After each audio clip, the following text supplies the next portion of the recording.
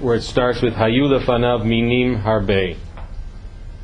Okay, and we dealt with the whole issue of what things need brachot if they're not in good shape, etc. This is if he has many things in front of him or her, as the case may be, and what do you eat first? What do you say the bracha first, etc. That's the question, and whether one bracha fulfills responsibility for all of them. Do you need separate brachot?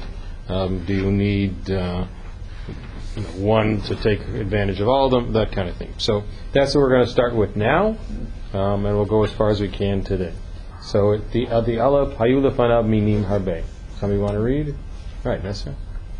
Hayu lefanav minim harbe. Amar ula machaloket shebebirkotehem shavot. Okay, so the question is, what happens if you have a number of different things, and the brachot are borei pri adama, for all of them, or borei pri ha'etz, or shehakol. Okay? Rabbi Yehuda savar min shiv'a adif, v'Rabbanan savrei min chaviv adif. Okay, so Rabbi Yehuda says min shiva, the 7 blessed fruits by which Israel is blessed, eretz chitah u'sorad, etc., in the book of Deuteronomy. That's what comes first. Okay, that's what comes first. Rabbanan savrei. Rabbanan say min chaviv adif. Chaviv means your favorite one. Okay, so the question is, do you go by the biblical text in the book of Deuteronomy? It's like the Wizard of Oz. Don't mind that person behind the curtain. Or do you take min chaviv, that which you enjoy first? That's the machloket, according to this. When the brachot are equivalent. When the brachot are equivalent. Aval. ושאין ברכותיהם שוות, דברי הכל מברך על זה וחוזר ומברך על זה. Okay, so but if the brachot aren't equivalent, means one is borei pri ha'etz, one is borei pri adama, what do? You say one, and then you say the other. Now this doesn't totally answer our question, because you still don't know which one comes first, right? Is borei pri ha'etz more important? Borei pri adama? Doesn't tell us. But the machloket is between Rabbi Yehuda and Rabbanan, having to do with brachot being exactly the same. Now, of course, we have to talk about that. Meitvei. Okay, we have another Tanaitic source. Which Alright, Tznon is? Radish. Right. Okay, it's known as a radish today. Okay, and you have a zayit, which is an olive. Mevarech al tznon uporter et hazayit. That seems to be odd because of 2 things. One for sure. Olive is one of the 7. One is one of the 7. And? Why don't you say 2? Huh? Why don't you say 1 for each? Okay, why don't? Okay, but which one comes first is really they're saying, and why? Right? Why don't you say 1 for each? Okay, that's one of them. If you have a zayit and you have a tznon, what normally most people would prefer the zayit. I mean 2. So there are a number of questions about the source, but that's the source. So what hakabama skinan? With what are we really talking about? Kshatznon ikar. Okay, remember we learned ikar and tafel. That which is the major part or the major portion, that comes first, and you don't have to say the bracha for the second one. Okay, but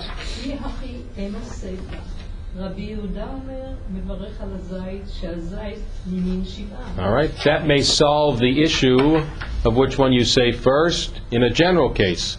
Okay, because one is the ikar. But what according to Rabbi Yehuda, as Sandy said, it's one of the shiva minim. And being one of the shiva minim, one of the 7 species by which Israel is blessed, it should come first. Therefore, this can't be according to Rabbi Yehuda.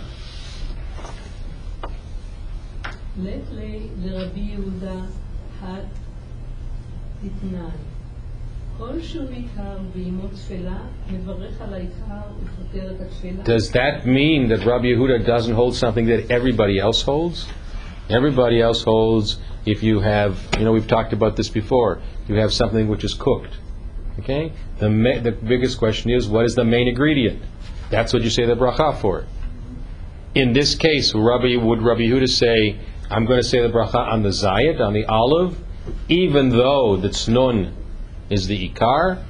That clearly is not something that we normally follow. What makes the tznon ikar here? Okay, so you had a big tznon and a little tazayit. That's that's the ikar.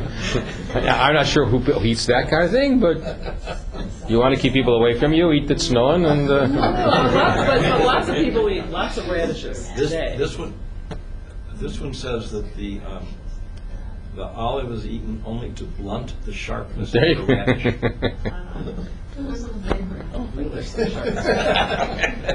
Good enough. Wise guy. All right. And if you say that Rabbi Yehuda doesn't hold that, רבי יהודה אומר, אם מחמת צנון בא הזית, מברך על הצנון ופותר את הזית. we have another Talmudic source which says exactly, if you're saying, in this case because the tznon is the ikar and the zayit is the tafel, you say the bracha on the tznon and not on the zayit. לעולם בצנון עיקר עסקינן. So the answer to the first part is le'olam. Everybody recognizes that this is a case of the tznon is the ikar. So therefore there must be something that they're disagreeing on, which is not this issue. So what can they disagree on? וכי פליגי רבי יהודה ורבנן במילתא אחריתי. פליגי וחסורי מחסרה ואחי.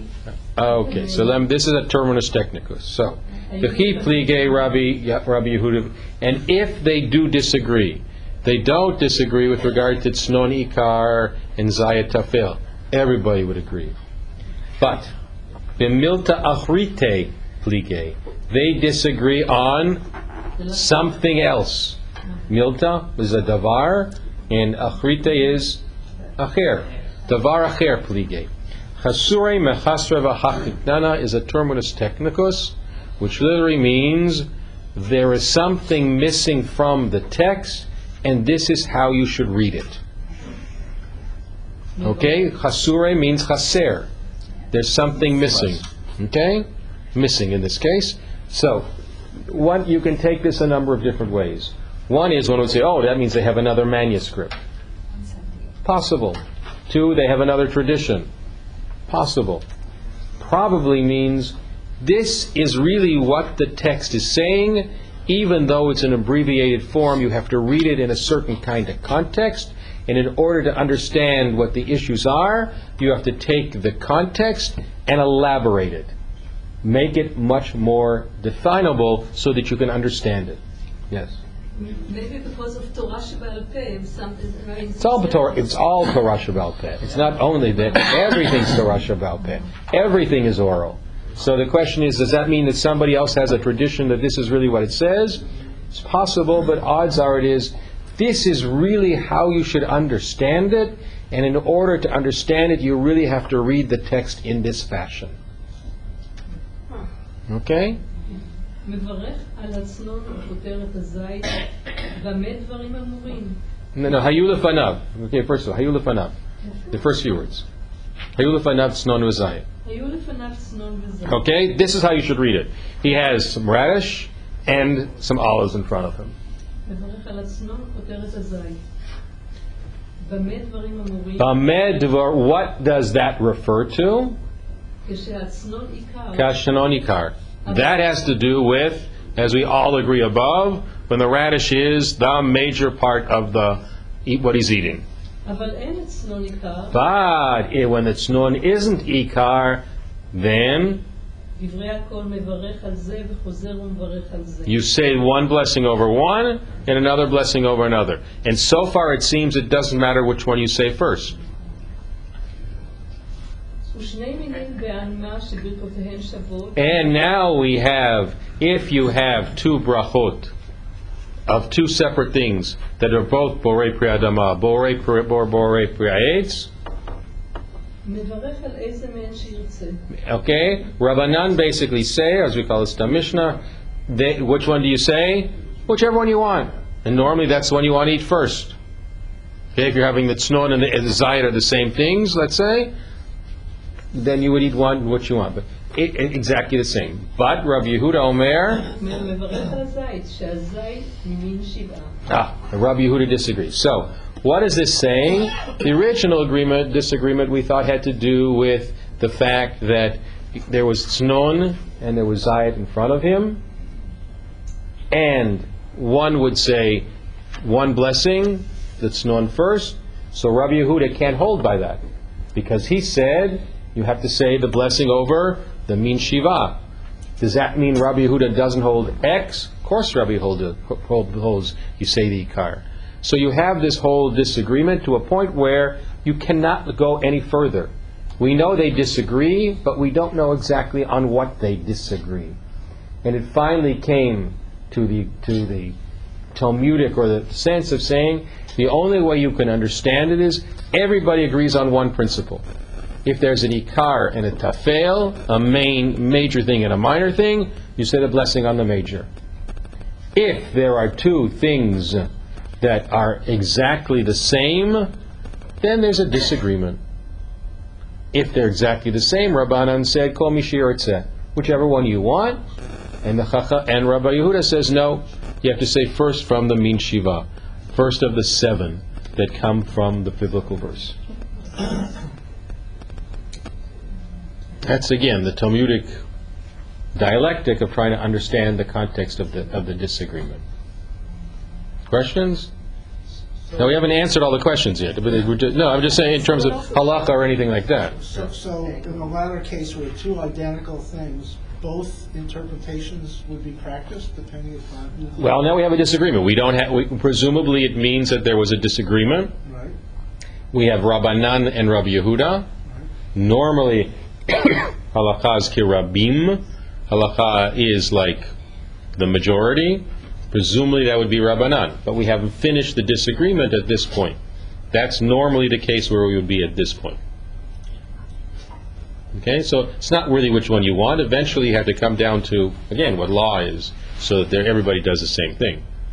Okay. Were there different traditions? I'm referencing to the law committee today, where you could have two existing opinions. Correct. You could have two existing opinions in that case, which may be diametrically opposed, but eventually somebody's got to make a decision. And the decision in the case of the law committee is the Maradatra, the person who is the decisor in the school, the synagogue, the youth group, whatever the case may be. So somebody's eventually got to even take these two opinions and make a decision, otherwise you end up with havoc and chaos. Okay, and I go back to lighting Hanukkah candles, the difference between Beit Shammai and Beit Hillel. One point, you got to know what day it is and how you light them. So in a dialectic of discussion of an oral tradition, you can do this as a sense of learning, and people can disagree at a certain point. At a certain point when you need to be able to have a law, so that if you're eating at Nessi's house and you're eating at your house, everybody knows, yeah, well, this is the bracha that we say first. You may say, well, this is my tradition in certain kinds of things, and that's Nessi's tradition in certain kinds of things, but at a certain point, there has to, otherwise you end up with chaos. Okay? So, let's look below the iyunim. Ma makdimin berachot? Orach halacha. Sorry, orach halacha. So here it says, Richard, there are two different ways of following the halacha.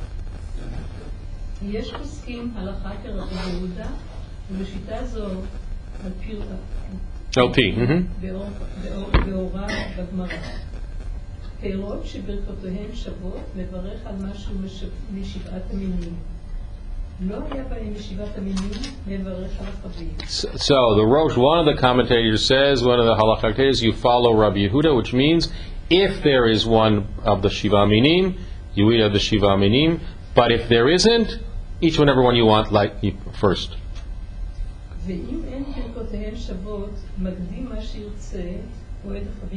Okay, and if they're not equivalent, pick whichever one you want to say first. Okay, now the Rambam, on the other hand, holds that you say you say that which is, even if there's 7 fruits, you say that which is the most pleasing to you. Now the Rosh is Ashkenazic, the Rambam is actually Sephardic. If they're now the overall thing is which one you want first. But if if there is something from the Shiva, you can pick. That would be better for you to do first.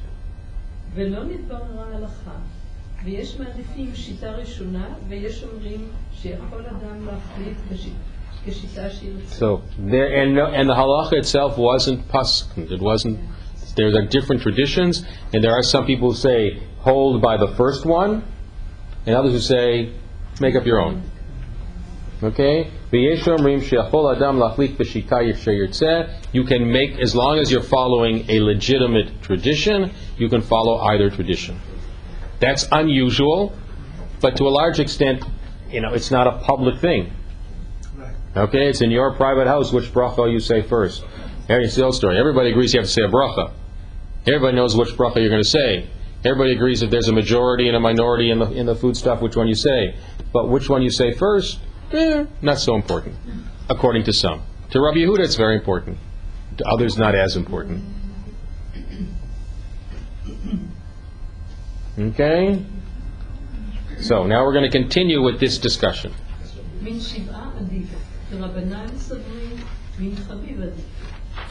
Where are you?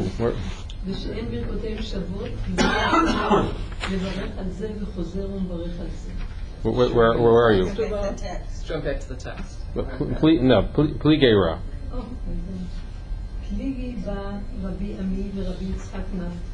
Okay, so now the Rabbanan and Rabbi Yehuda is a Tanaitic argument, and we had a Meitaveh, which is a Tanaitic time. We had a Hatanya, which is a Tanaitic time. Okay, it's all chronologically. Now we get to Rabbi Ami and Rabbi Yitzchak Napcha, which is an Aramaic time. Okay?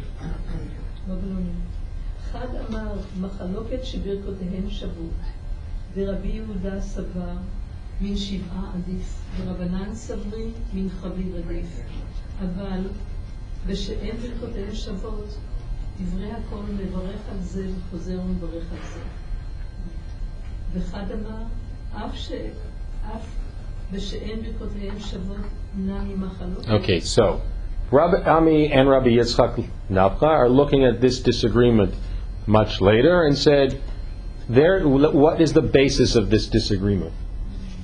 Okay? Chad Amar, one of them says, oral tradition, we don't know which one. Machloket sheberchotehen shavot. They disagree when the brachas are exactly equivalent. Borei priayitz, let's say. Rabbi Yehuda says, if there's one of the Shiva Minim, of the 7 species, that comes first. Rabbanan say, Min Chaviv Adif, whichever one you like. But when they're not equivalent, Divrei Akol, everybody says, V'varech al zeh, v'chozer v'varech al zeh. You have to say one first and another one later. And again, it doesn't tell us in this case which one. Okay? So the disagreement is only on the basis of when they're equivalent, all of the brachot, and you have all of these things in front of you. Same bracha. Which one do you take first? According to Rabbi Yehuda, Min Shiva, from the Torah. According to the Chachamim, it really doesn't matter, because you've said the bracha, you can eat whatever you want, take that's what you really want to eat. That's the disagreement. The Chad Amar, that, and the other one says, not only is there a disagreement having to do with that, but there's also a disagreement having to do when their brachot are not the same. Which one comes first? Okay? So, what you have here again structurally is a Tanaitic argument of Rabbanan and Rabbi Yehuda, and we've spent a good deal of time in the Talmudic texts trying to understand what's the basis of the disagreement. Is it because it's Ikart and Tafel, because that which is major and that which is minor? Now they all agree to that. It has to do, eventually, when you have certain brachot in front of you, which one do you say first? And that's the Chasurei Mecharsra. Okay, brought that whole, if you will, expanded text. We now move to the Amoraic period. Okay? And they say there's a disagreement on what their disagreement of a couple generations earlier was all about. Okay? One said it had to do with everything with the same bracha in front of you. But if there's different brachot, you have to say different brachot. The other one says, no. The argument is involved with both of them. Both when the brachot are the same and when the brachot are different. So, yeah. Sorry.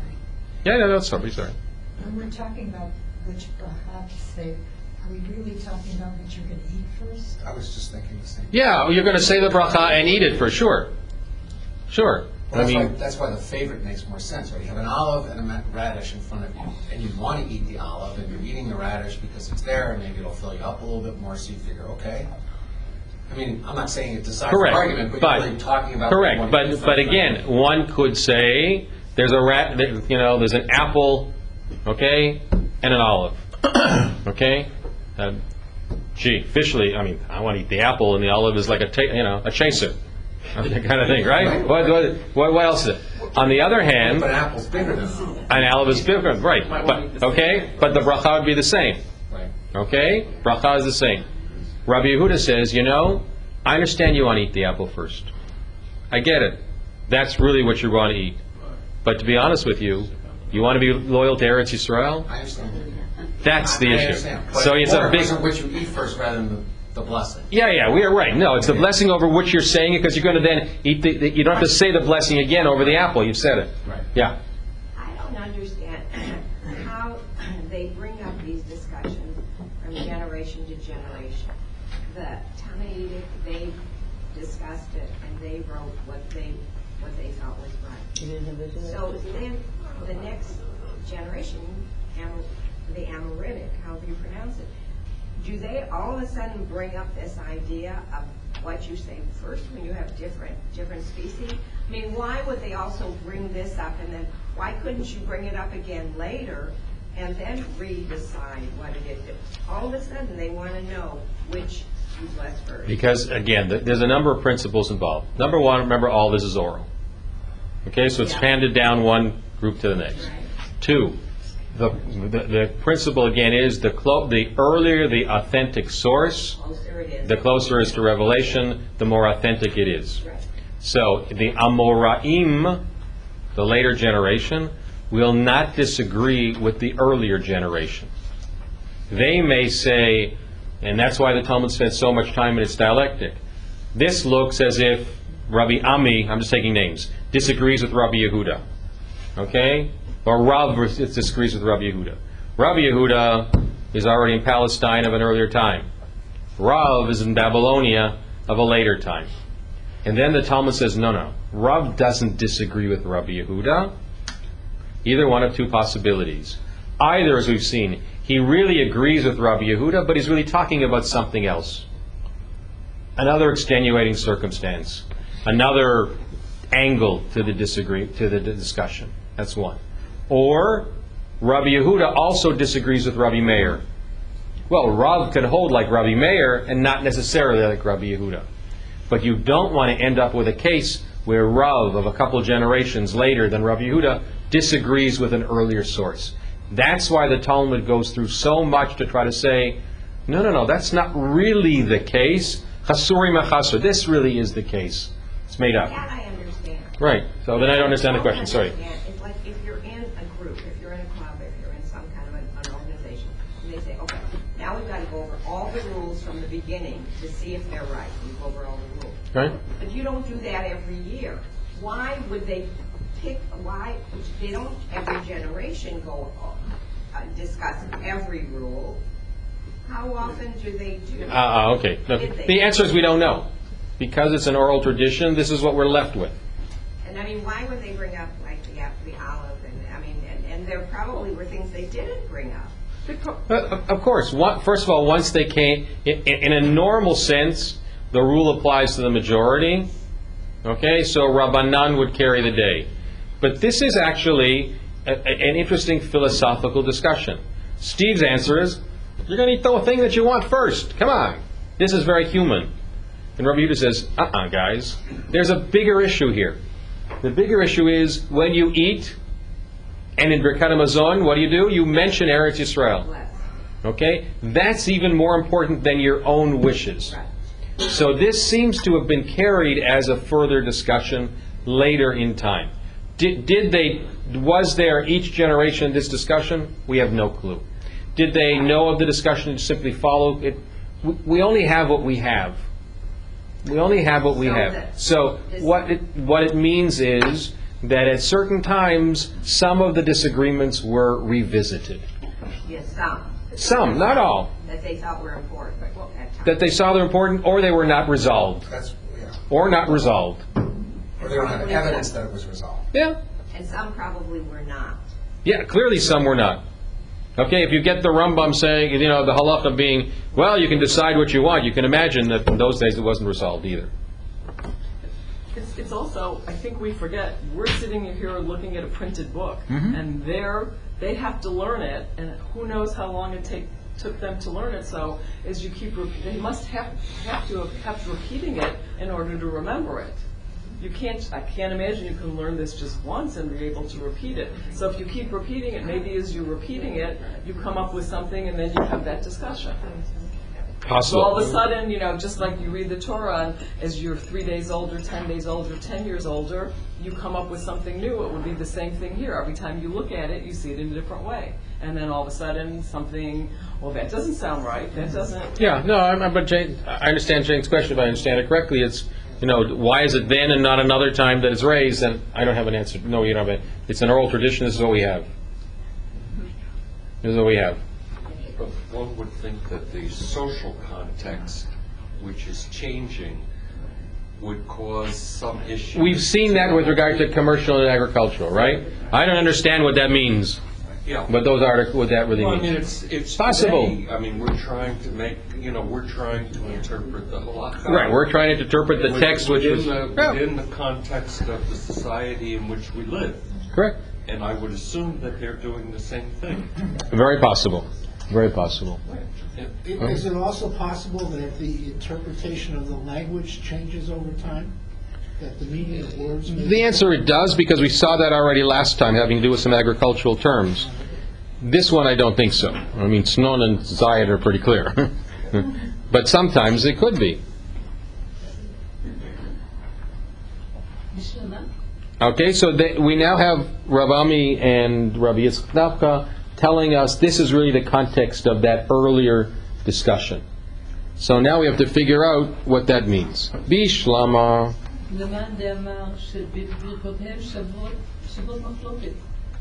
Shapir. Okay? Bishla, it makes sense to the person who says that their brachot are exactly the same. Shapir means it's fine. That makes sense for there to be a discussion, a disagreement between Rabbanan and Rabbi Yehuda. But plige, but my plige. But if their brachot are different, what's the basis of the discussion? Snon and Zayed have the same things. Okay. If they don't, what's the real discussion here? What's the disagreement? And they say, lehakdim, in order to be done earlier. Amar.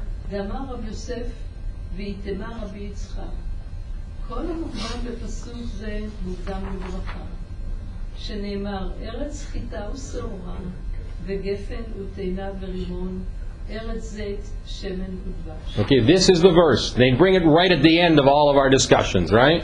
Because they presume you know it. You know it. Okay? And the discussion is, these are the 7 fruits by which Israel is blessed. We'll read it in a few weeks. And kola mukdam ba pasuk mukdam la bracha. You have before you different things. There's a different blessing for chita and sorah than there is for gefen. There's a different one for gefen than there is for te'ena. Right? There is a different one for dvash. Now, I have things that are in front of me which have different brachot, and on top of it, they're also from the Shiva Minim. Which one do I say first? And the response is earlier one in the verse. So the answer, Steve, again, is there's an overriding philosophical concept here of not just, I want to take this because I want to eat it, but put this all in the realm of these are the things by which Israel was blessed, and you should see it as such as well, so that you appreciate what the food is all about. And again, when you think about it, Hazanet Hakol makes sense, right? Al Haaretz, the Al Hamazon. We had this whole thing already, Birkat Hamazon. You have to say Al Haaretz. Embedded in the concept of eating, at least in Birkat Hamazon, is the blessing for the land. And that land, of course, is Israel, not just the land. Asher Natan Lach. Okay, so that's how you have to see it in that realm. Now, let's look at Orach HaHalacha, the bottom of the page. גם בפסוק, בכל השיטות, כשאין עדיפות מצד אחד לאחד המינים, מקדימים את המוקדם בפסוק. Okay, so if they're all equivalent, you hold the earlier one. Now, we're going to go into a section now, which basically is going to be a potpourri of different halachot that are brought to us. And it'll take us from eating fruits into entire concepts of Tumah and Torah, of purity and impurity, having to do with some of the more difficult concepts. Okay? Because they're going to say this verse has to do with a whole different realm of just not just what comes first in eating, but for something else as well. Okay. Okay, Ufliga. Rabbi Hanan holds something different.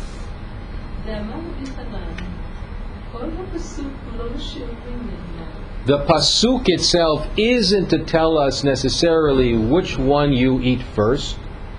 It's to remind us that each of these 7 have a special relationship to some sort of shi'ur, some sort of category of either volume or liquid.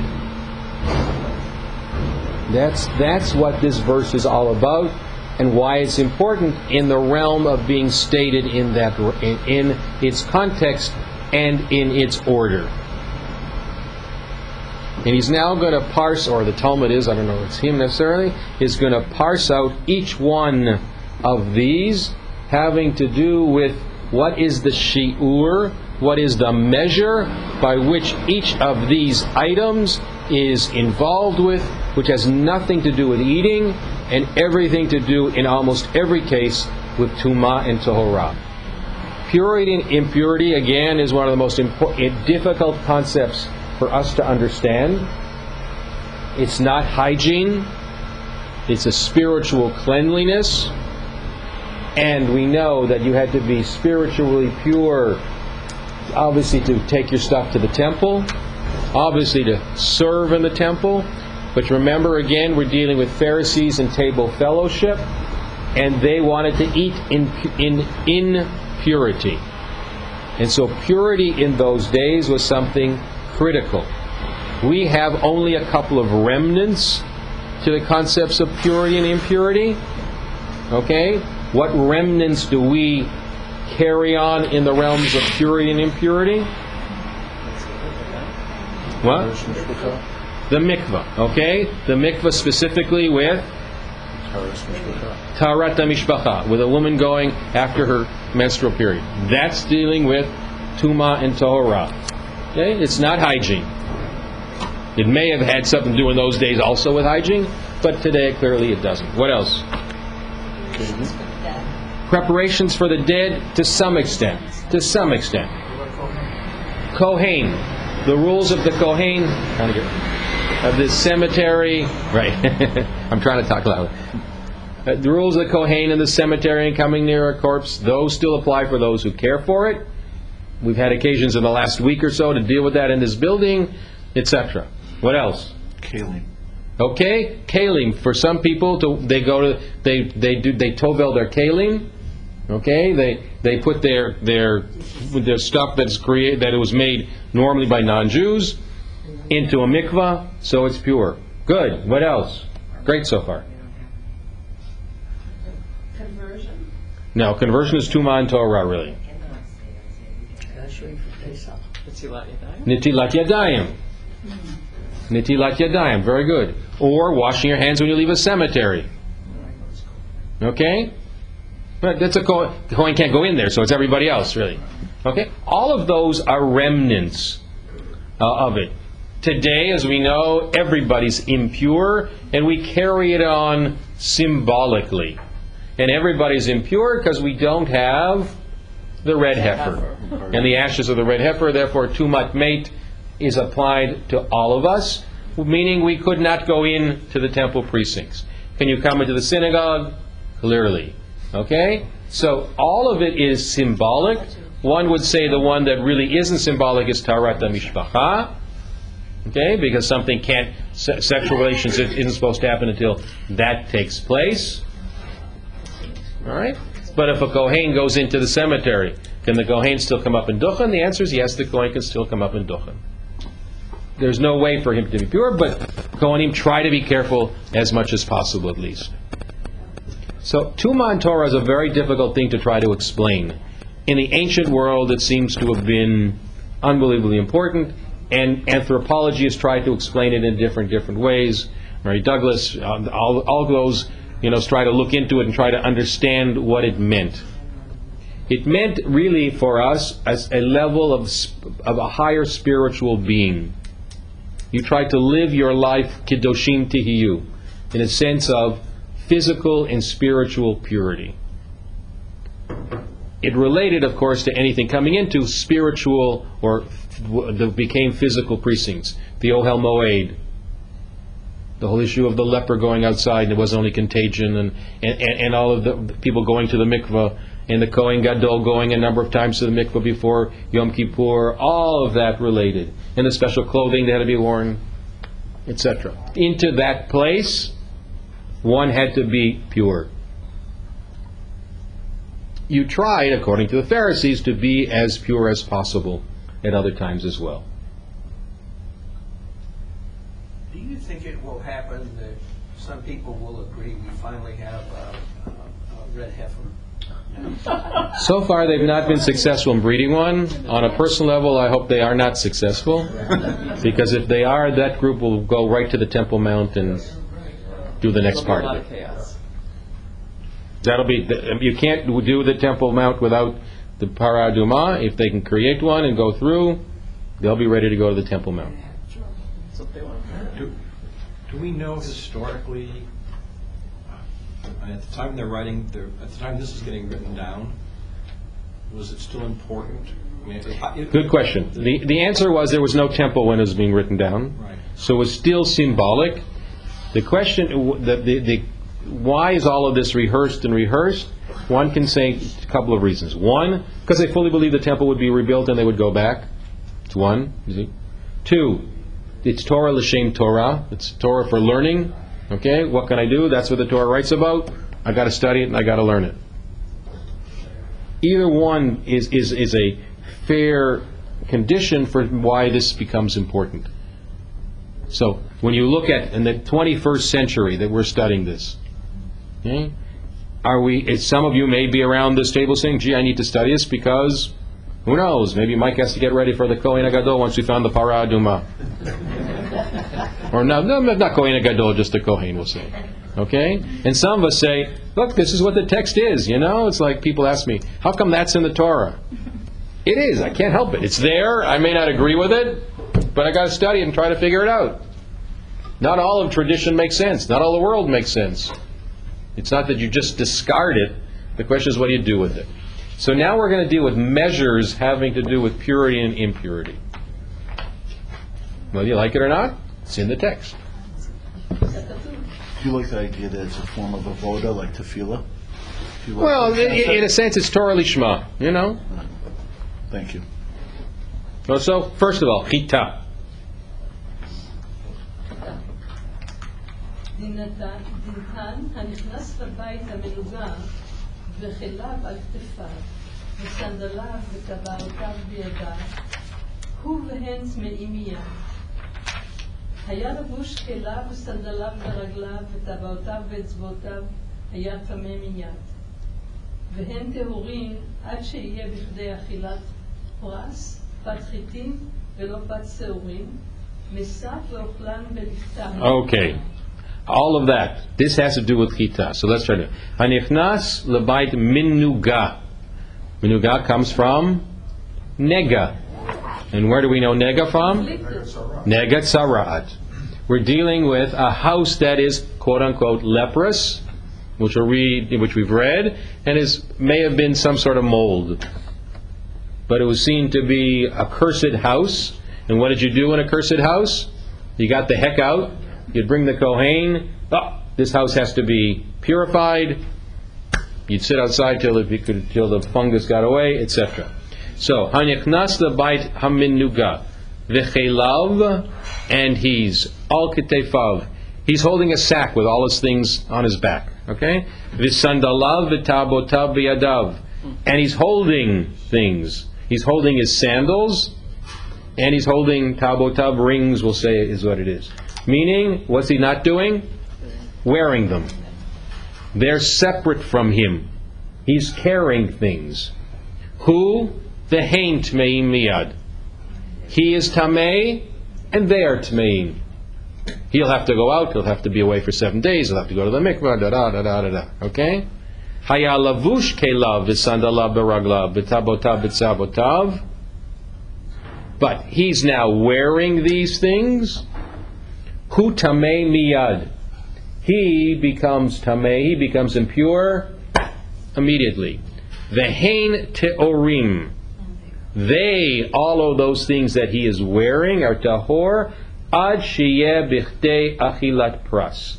Until he stays long enough to eat achilat pras, which may be in this, I'm not sure if it's in the pamphlet I gave you. It's a certain amount of time that you need to eat a piece of bread. That's how they defined it. Okay? If he stays a certain amount, if he goes in and gets right away, out right away, he's tamei, what he's wearing isn't. If he stays a certain amount of time, and that's a measure, then he is tamei, and what he's wearing is tamei. Patchitin velo patseorim. Okay? What does that mean? How fast you eat it? Of something of wheat and not of barley. Meisei v'ochlan beliftan. And it's as if you sat down and ate this thing. Beliftan, remember we said before, is like mopping something up. Taking the bread and mopping it up. That's the amount of time. They didn't say, well, it's 30 seconds. It's the amount of time it takes you to eat this kind of thing. If you're in for that amount of time, he's tamei, and what he's wearing tamei. If he's not, if he just goes in and says, whoops, wrong house, get out, only he's tamei. So if he's carrying his clothes and all those things, isn't that the same thing as wearing them? Correct. That's this is what this text says. It's a very different thing that he's wearing them or carrying them. Because it's not on the person. Okay, the equivalent would be Shabbos. If you don't have an Eruv, if you're wearing something, it's part of you. If you're carrying something, it's not part of you. It's a separate item. It's an appendage.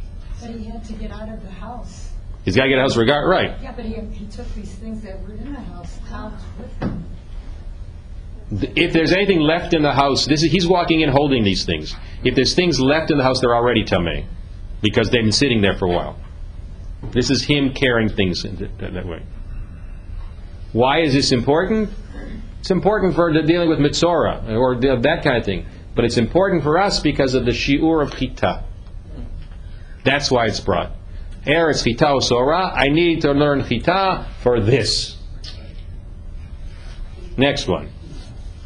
Seora litnan. Oh, but what's the meseh v'ochlan beliftan? Ochlan b'litan means literally to wipe it up with with bread with that. Liftan is dessert really, or something accompanying. That's good food.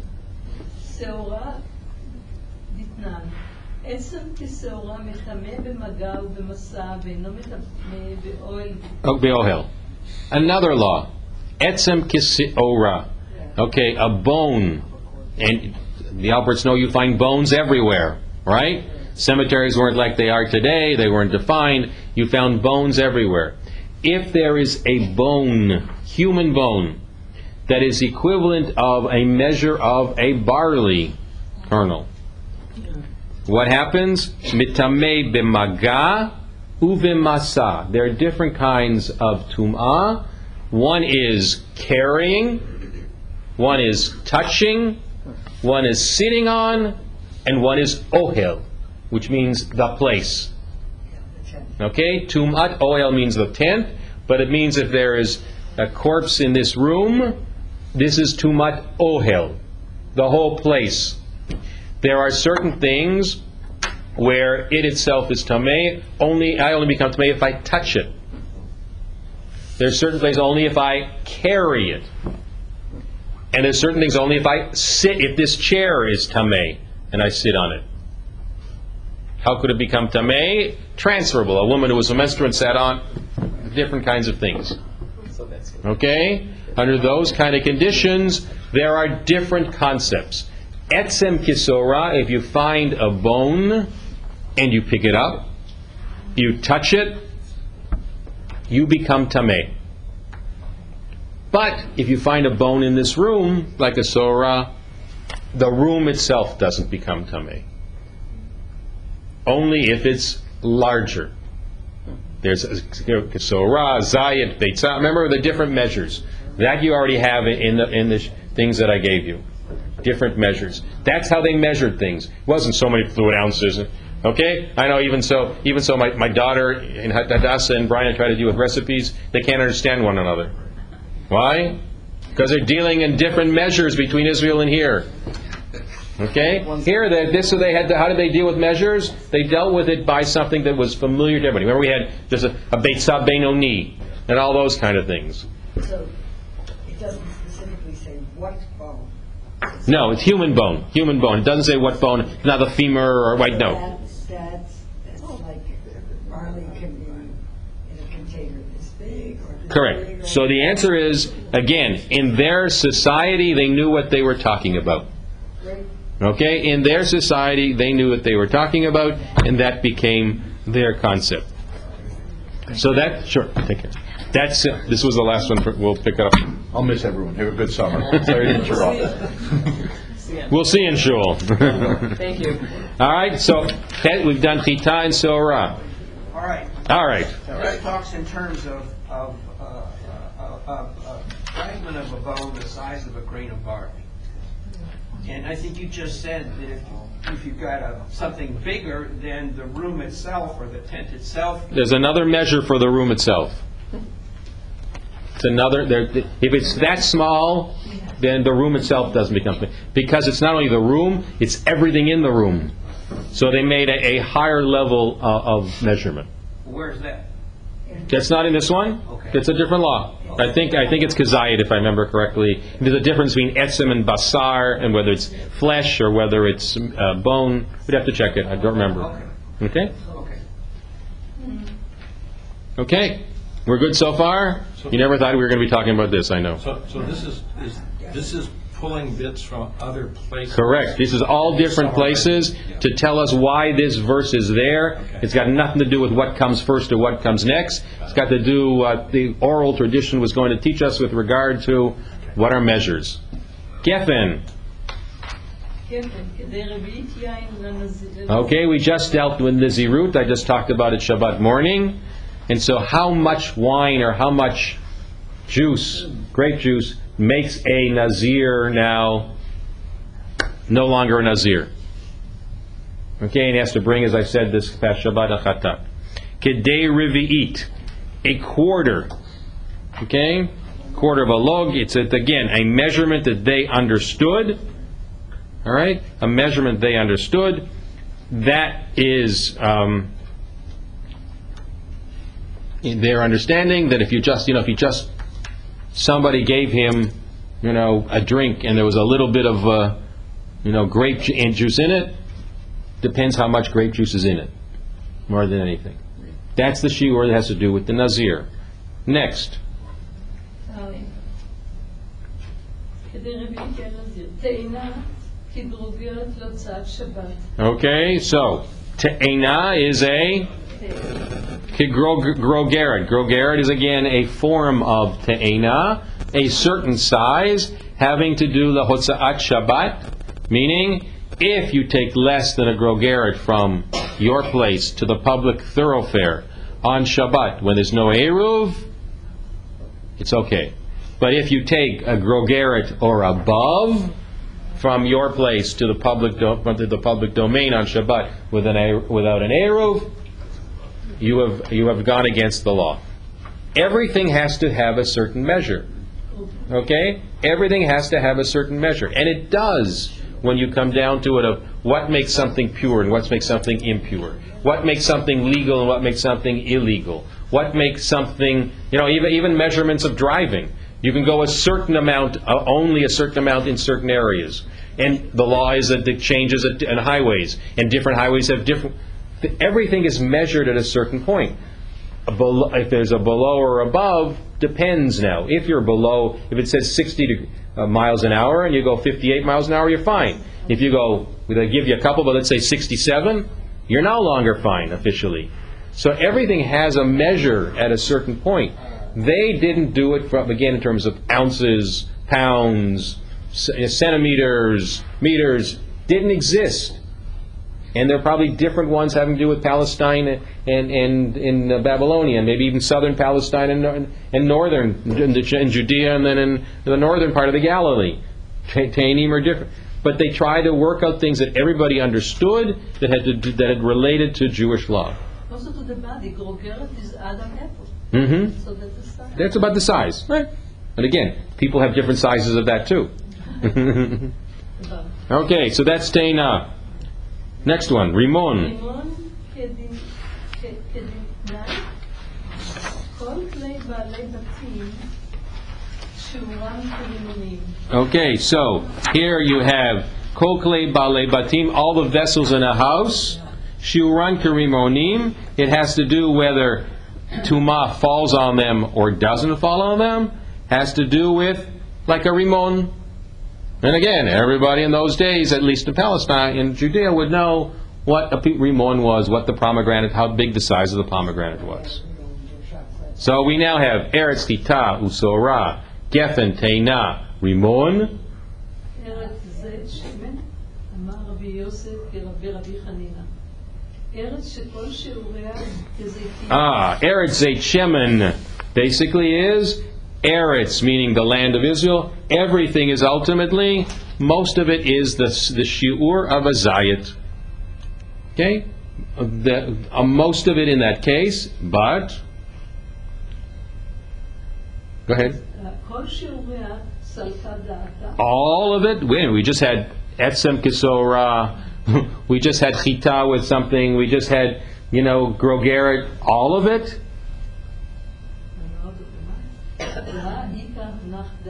What about all we just talked about? What about all everything that we just said? Ela? Sharov, well, maybe not all of it. I exaggerated. Okay, I exaggerate. Not everything is wonderful. Some things are wonderful. Okay? It's like everybody says to me, Rabbi, do you know that everybody in the congregation says? I said, it usually means you and your neighbor. Everybody in the congregation says. There is no such thing in this congregation that everybody in the congregation says. There's not one thing that everybody agrees on. That's the one thing I've learned in 30 years, So, everybody says. Oh, thank you very much. Tell me who the everybody is. I want their names and addresses and everything else. All right. I'll take the addresses better. It's okay. I'll write them later. So, under those conditions, most of it has to do with Zayit, which is true. Most things have to do with Zayit. And what's left? Dvash. Remember, this isn't bees honey, but date honey. Kegotevet hagasa. How much are you allowed to eat on Yom Kippur before you go against the law? And you're allowed to eat certain things. This was part of my life. My grandfather Shalom, my dad's dad, was very traditional, was under doctor orders to eat on Yom Kippur. He had the perfect Kurtz stubborn strain in him and said, there ain't no way I'm going to do that. So every few hours he would have that much milk and about that much of a kuchen, so he would never eat that much of this particular thing. I'm eating. You know, well, he wasn't really eating, but he was going to go against the doctor orders no matter what my grandmother said. Okay, kakotevet hagasa. So what do we end up with this verse? This verse gives us not what do we eat first? All kinds of oral traditions which relate to shiurim according to this person. It has nothing to do with them themselves, but a potpourri of laws, in most cases of Tumah and Tohara. Sorry? Hagasa, is that the same as Haggadah? No, gasa is big. Big. Kotevet hagasa means a big. Kotevet is a date. I forget, what does it say? Tamar, yeah. And the other one, how are we going to... We now have this Rabbi Hanan. Yeah, he said all of this, and what about the other person who said, wait a minute, it has nothing to do with shiurim, it has to do with all the blessings. What about the other one? And his response, wait, this verse looks like it's dealing with that? Come on, what's it? God blesses them with a land, Eretz Kitau Sorah. It's got nothing to do with shiurim. It's got nothing to do with measures. This comes much later with regard to the rabbi's injunctions. Asmachta be'alma. What is an asmachta? Proof. It's simply further proof. It's simply further proof of the shiurim. But it's not really, that's not what you should learn from it. So let's at least finish the Orach HaHalacha on the previous page. Bayit HaMenuga. Second paragraph. No, Bayit HaMenuga, the top of the page.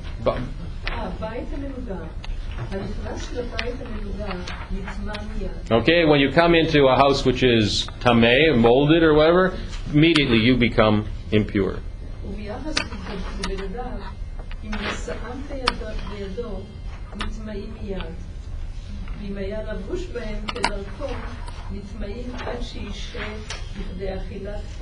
Okay, so again, if he was wearing them as one thing, if he was carrying them another thing, the same as the halachic.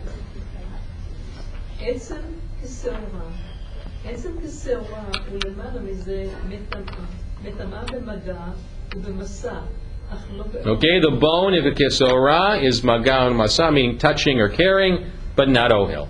Revi'it hayayin.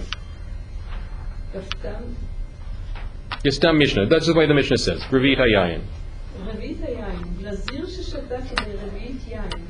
O sh'ar hayotze min hagefel k'shiur zeh. Loke. He actually gets stripes because he's gone against the law if he eats that, drinks that much wine or the equivalent thereof.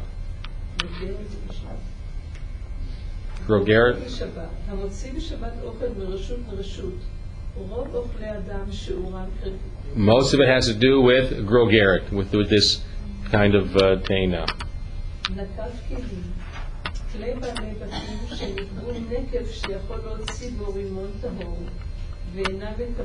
If kelim vessels, if there is a hole in it as big as you can bring a pomegranate through it, then it doesn't become tamei. Anything smaller becomes tamei.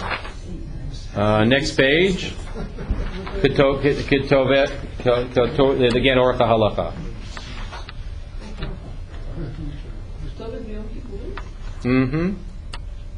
Shiur al-Chila. Kedamar gadol, v'upachot ketzat mibeitza. It's like a big date, but smaller than a medium-sized egg. Okay? And we'll stop there. So, you can see we've left in the middle of the discussion. Actually, we have not yet figured out exactly where this goes. We have a few pages to finish the parak. As I say, that would be my goal. We will pick up in a few months.